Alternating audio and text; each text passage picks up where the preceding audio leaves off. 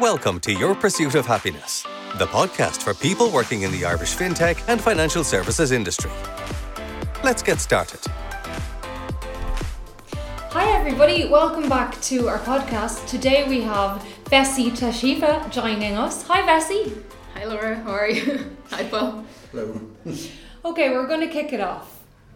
Vessi, can you tell us a little bit about yourself and what you do? Yeah, so I'm the founder of Vessi.com.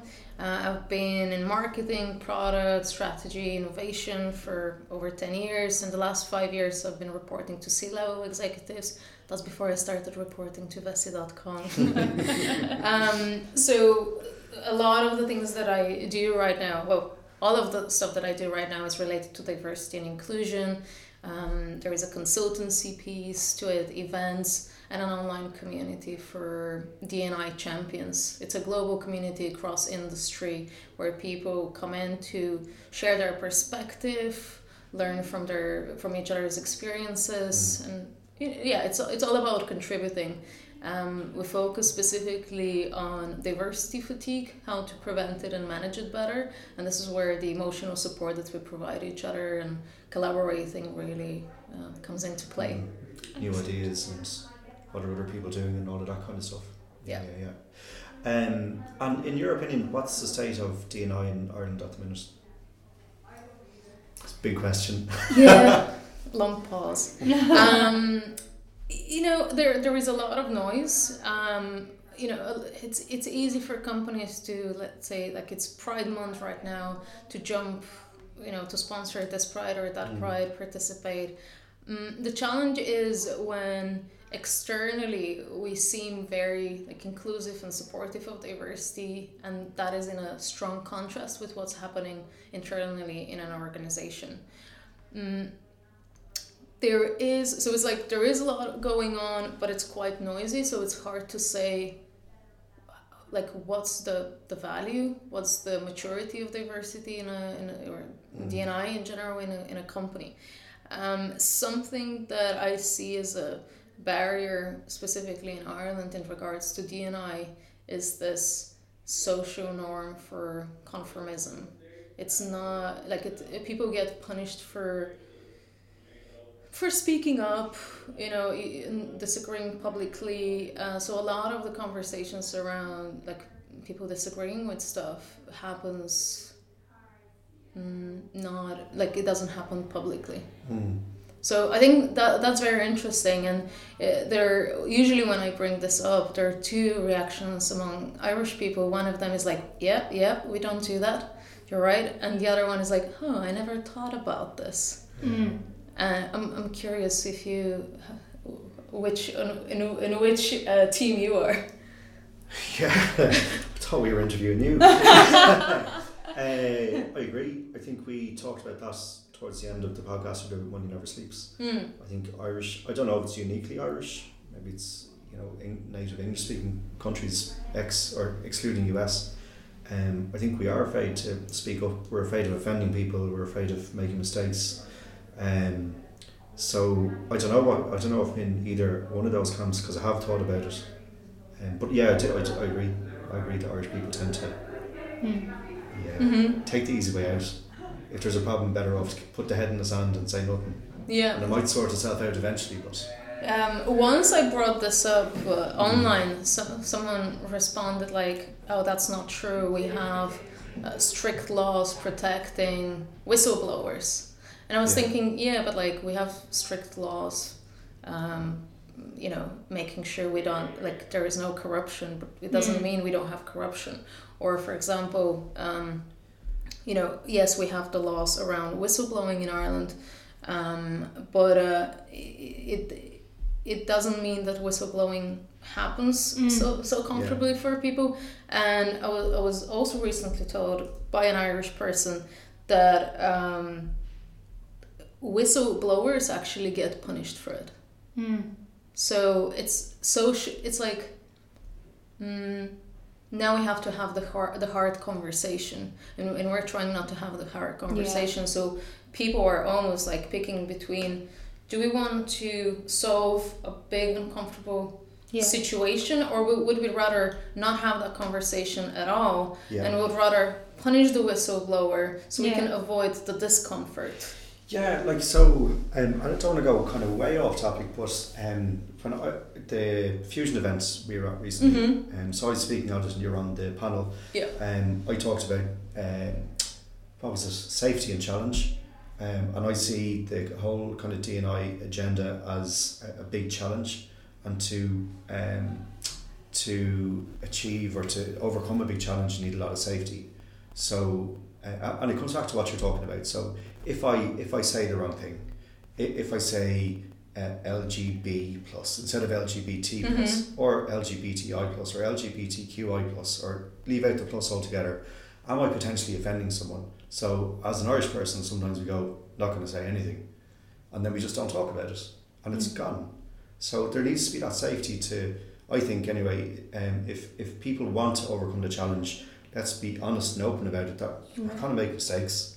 You know, we're going to make loads of mistakes, but we're coming from a place of we want to get to a place where we are more inclusive and more diverse. And to do that, we're going to make mistakes, but we need to have the safety to know that it's okay to make mistakes. Yeah, I think communication is key in order to understand each other, learn. Like, I think D&I is all about learning about communication, and if it's about someone feeling comfortable to speak up, or just someone feeling comfortable to address what they're thinking and not being too worried about a specific wording. Of course, language matters, but you know, if I think approached in the right way, we can have a conversation, and it's okay to sometimes make mistakes. Like no one is always right. I'm not always right, and sometimes I apologize, and then we keep going. And it works the other way too. So I think if you are from a minority demographic of any description, then you need to be kind of brave enough to like, not that you have to wear an identity badge or anything that identifies whatever intersectionality you have, but you need to be brave to kind of be yourself, and by doing that you let other people be brave enough to be themselves as well. I think you need leadership in the space. So like I'm sure I've mentioned to you anyway, and I've certainly talked about it almost everyone I see doing a coaching course at the minute. So one of the things that we did at the weekend just gone was around how do you support your coachee and how to do all that. So a lot of it comes down to kind of Irish people, and where we find it difficult sometimes to accept praise as people. And one thing that's particularly difficult for me, but they read out a quote from Nelson Mandela's inauguration speech, and the one line that's really stood out to me, and I really think it links to this, is as we let our own light shine, we unconsciously give other people permission to do the same. I just think it's a really powerful sentiment for D&I. If you're brave enough to push the boundaries a little bit, it gives other people a bit of comfort and safety that they can push boundaries too. Absolutely. I try to live my personal life by trying to be a role model for other people in terms of being openly gay, and being openly gay, originally in a country that's not very open and accepting towards gay people, and I'm referring to my home country, Bulgaria. Ireland is quite different in that way. But what you said there about praise and Irish people, I love this. So when I was reading Sean Moncrief's book, The Irish Paradox, he shares this joke that a Polish woman lived in Ireland for like 10 years, and she thought that the Irish word for thank you is pennies.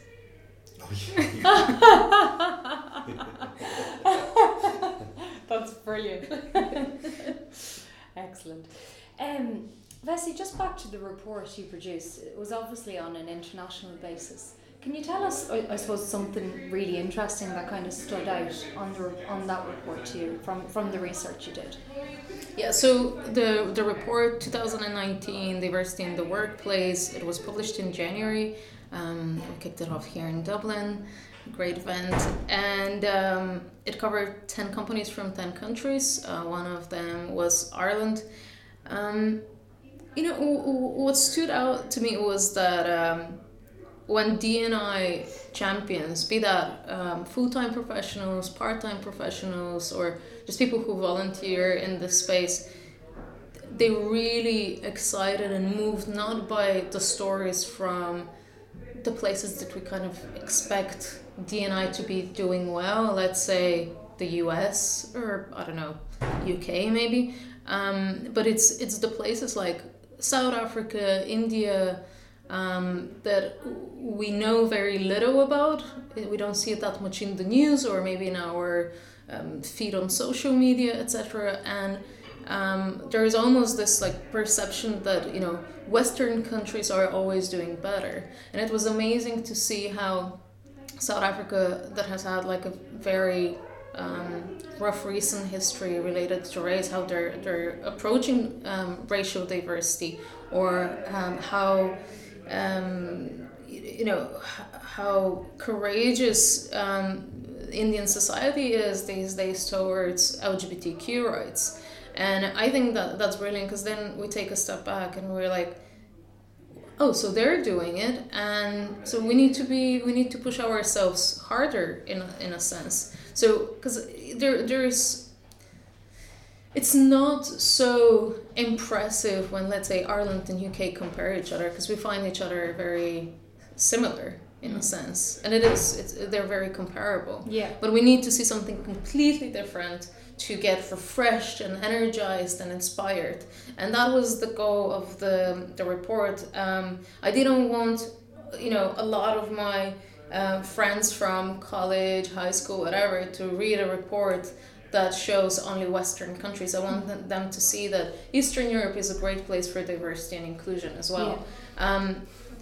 I apply the same principle with the online community on Vessi.com.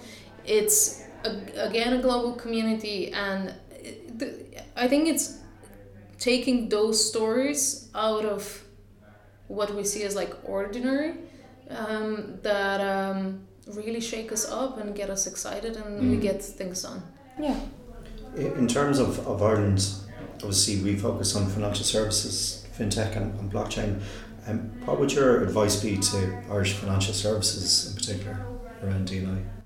Outside of like the typical things that any organization in fintech, blockchain, financial services should be thinking, like, do we communicate what D&I means for us, why it's important for us? Are we including everyone in the conversation? Like, you know, kind of like the foundation of where a company should start. What are the pillars for our D&I work, so that, you know, the strategy can follow on that? So in the financial services in Ireland, like fintech and blockchain, as you mentioned, of course we need to look at why is diversity and inclusion relevant specifically for that organization, for what business objectives, have we communicated it clearly to everyone in the company, have we identified the pillars that our D&I strategy will fall on, even if like the strategy is not a super comprehensive strategy, but a few initiatives, we need that kind of foundation so we can so that everything follows that. But what I think is missing is I was actually at a career fair recently, hosted by Citibank. It was for people with disabilities. And there were leaflets on how a person should be, you know, behaving, or their appearance when they go to an interview. Very, very helpful advice, right? I don't remember who had created that leaflet. But what was interesting was that in appearance, it was saying like, don't wear bright colors, or like it was a very specific description that made it very inclusive to a lot of people, if you think about it. So like, you don't always have to have a white shirt, you know, and let's say navy blue pants, like suit, whatever, to be professional. So in the financial services, I think what we see is like, you need to look a certain way, but it's actually not very, it's not the only way to do it. And I'm not saying, you know, people should come in all colors of the rainbow, but there is this stigma around bright colors. And let's be honest, like a lot of people of color look amazing and very, very professional when they're wearing brighter colors. It doesn't mean that it'll be like electric yellow from head to toe. Yeah. But so I think when we create such materials that are saying, look professional, and this is what professional looks like, it can be extremely exclusive. Yeah. So what's the advice then to Irish financial services companies? Is it to be conscious of not being exclusive? I think it's more like whenever we create a material or a procedure, a policy, an event, to try to look at it from different perspectives.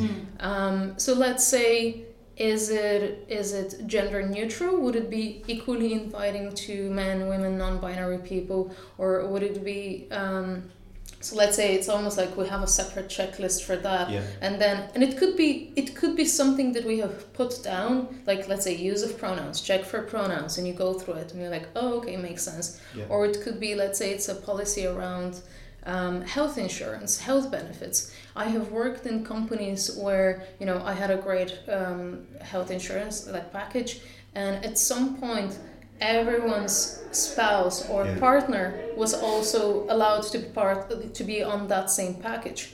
But that was in Bulgaria, and my partner, who was of the same gender as mine, wouldn't be recognized. So something that was actually an amazing benefit for all of the employees was becoming the opposite. Like, it was actually putting me in a disadvantage compared to everyone else. So looking at which are the areas we want to work on in D&I, let's say we look at the specific policy, whatever, through the gender perspective, LGBTQ+, remembering that the needs, let's say health insurance needs for a trans person can be different from, let's say, a lesbian couple or a straight couple.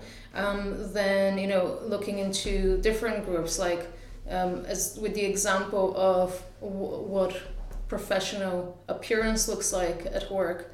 Do we all need to look one specific way, or are there some variations, and we can be careful with the language, and so on? Sure. Firstly, in your opinion, what are the barriers to achieving full diversity and inclusion? I know that's a big question. Maybe just even a couple of points. So I think communication would be the first one, for a number of reasons. I think sometimes we don't know how to communicate. I believe any of us has had at least one manager in their career who wasn't really good at communicating, and that can make things very complicated, even in regards to operational work, not to mention how it affects a culture. Naturally, not everyone is a good communicator, so we also need to be conscious of that and see how we can create an environment where people can a bit more easily communicate and learn from each other, even if not all of us are equally extroverted or just fluent communicators, etc. So I think effective communication is tough, but it's something that people can learn from each other. Another piece would be addressing the uncomfortable things that we're trying to avoid. Yes, it's hard. I can't remember which book it was, but they were saying if you're not having at least one hard conversation per week, you're doing something wrong. Be that as a manager, employee, whatever. And this is a little bit in the context of D&I in Ireland. Like, here we really enjoy to have a good crack. D&I is change management, and this is extremely complex, multidimensional. So yes, it's amazing to celebrate, let's say Pride or International Women's Day, but it's most of the time it's not, just having a good time to create, to change fundamental pieces of a system, a policy, etc. It can be very boring work. It's not all fun, and that's fine. These are probably the longer lasting pieces there. Another barrier would be the values. So this, I think we addressed it earlier, how much of a gap there is between the reputation out there and the actual equality or equity in the specific company. The bigger those are, it's like, in the tech space we'll be talking about the legacy, and in this case, it's like a cultural legacy. If you don't deal with the issues, sooner or later, they come back at you, and it only becomes more and more expensive to repair and recover from those situations. It piles up. Yeah. I think, and then the third one would be the idea of conformism and lack of courage to speak up or to hear the uncomfortable truth. It takes both sides. Yeah. So, if we have to pick one barrier to diversity and inclusion, I think it all goes back to communication. Yeah. If we don't talk about the uncomfortable truth, if we don't talk about our values, if we don't talk about what's effective communication, we're stuck. Okay. So you touched on it earlier on, but Vessi.com, obviously, I think it's something to do with you. I hope so. What is it, and how does it work? Yeah, so it's so the main piece at the moment is it's an online community. It's a global online community for diversity and inclusion champions. It's invite only. It's a global space, and it's cross industry. So people can come in, they share their experiences, different perspectives. We have companies like EY, Heineken, Zalando. So very, very different perspectives. Sometimes it's the global D&I person who joins. Sometimes it's a mixture of members of their diversity like guild or D&I committee. Sometimes it's people who volunteer within that organization. It's not only the corporates, it's also NGOs. And the third piece is tech solutions that address specific challenges around D&I. So for example, one of those is Cassiopeia, and their CEO is part of the community. And what they help with is they give you a heat map that shows you where bullying, sexual harassment, discrimination is happening in your own organization. Yeah. So we're bringing, the people-to-people element so people can learn from each other. Yeah. Actually, one of the members yesterday on our internal call with members was saying, I don't learn as much when I read. I want to learn through shared experiences with other people. And we see every single company that I have spoken to in the last 6 months, specifically around diversity fatigue, is saying, yes, we have falling participation rates among the volunteers. So diversity fatigue is something that companies start to experience towards the end of their very first year. Yeah. Okay. And the reason for that could be we are investing so much emotionally, and it's hard to maintain that. Yeah. Another reason is that sometimes the leadership teams introduce D&I as this is the theme for 2019. But guess what happens when it's January 2020 and you start to talk about D&I?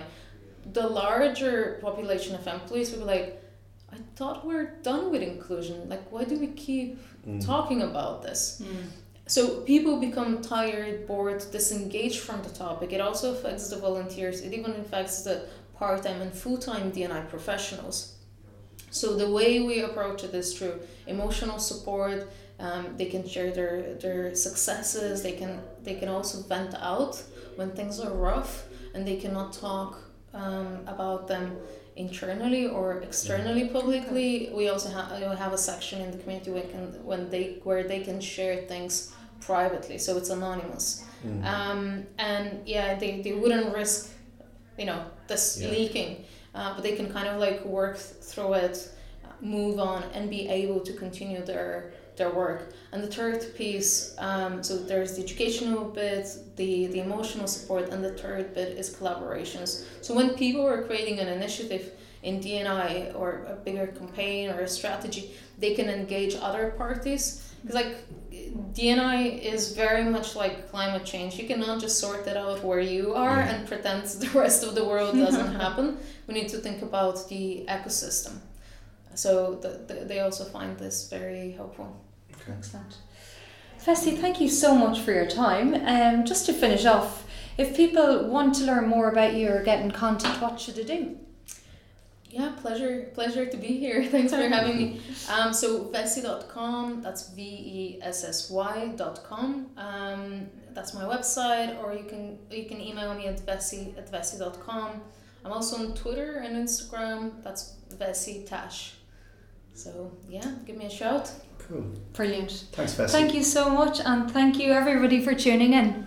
Thank you. Thanks for joining us today on Your Pursuit of Happiness, the podcast for people working in the Irish fintech and financial services industry. For show notes and other goodies, go to www.toptierrecruitment.com/podcast. That's toptierrecruitment.com/podcast. Remember to subscribe and feel free to rate and review the show. We appreciate your support. See you next time.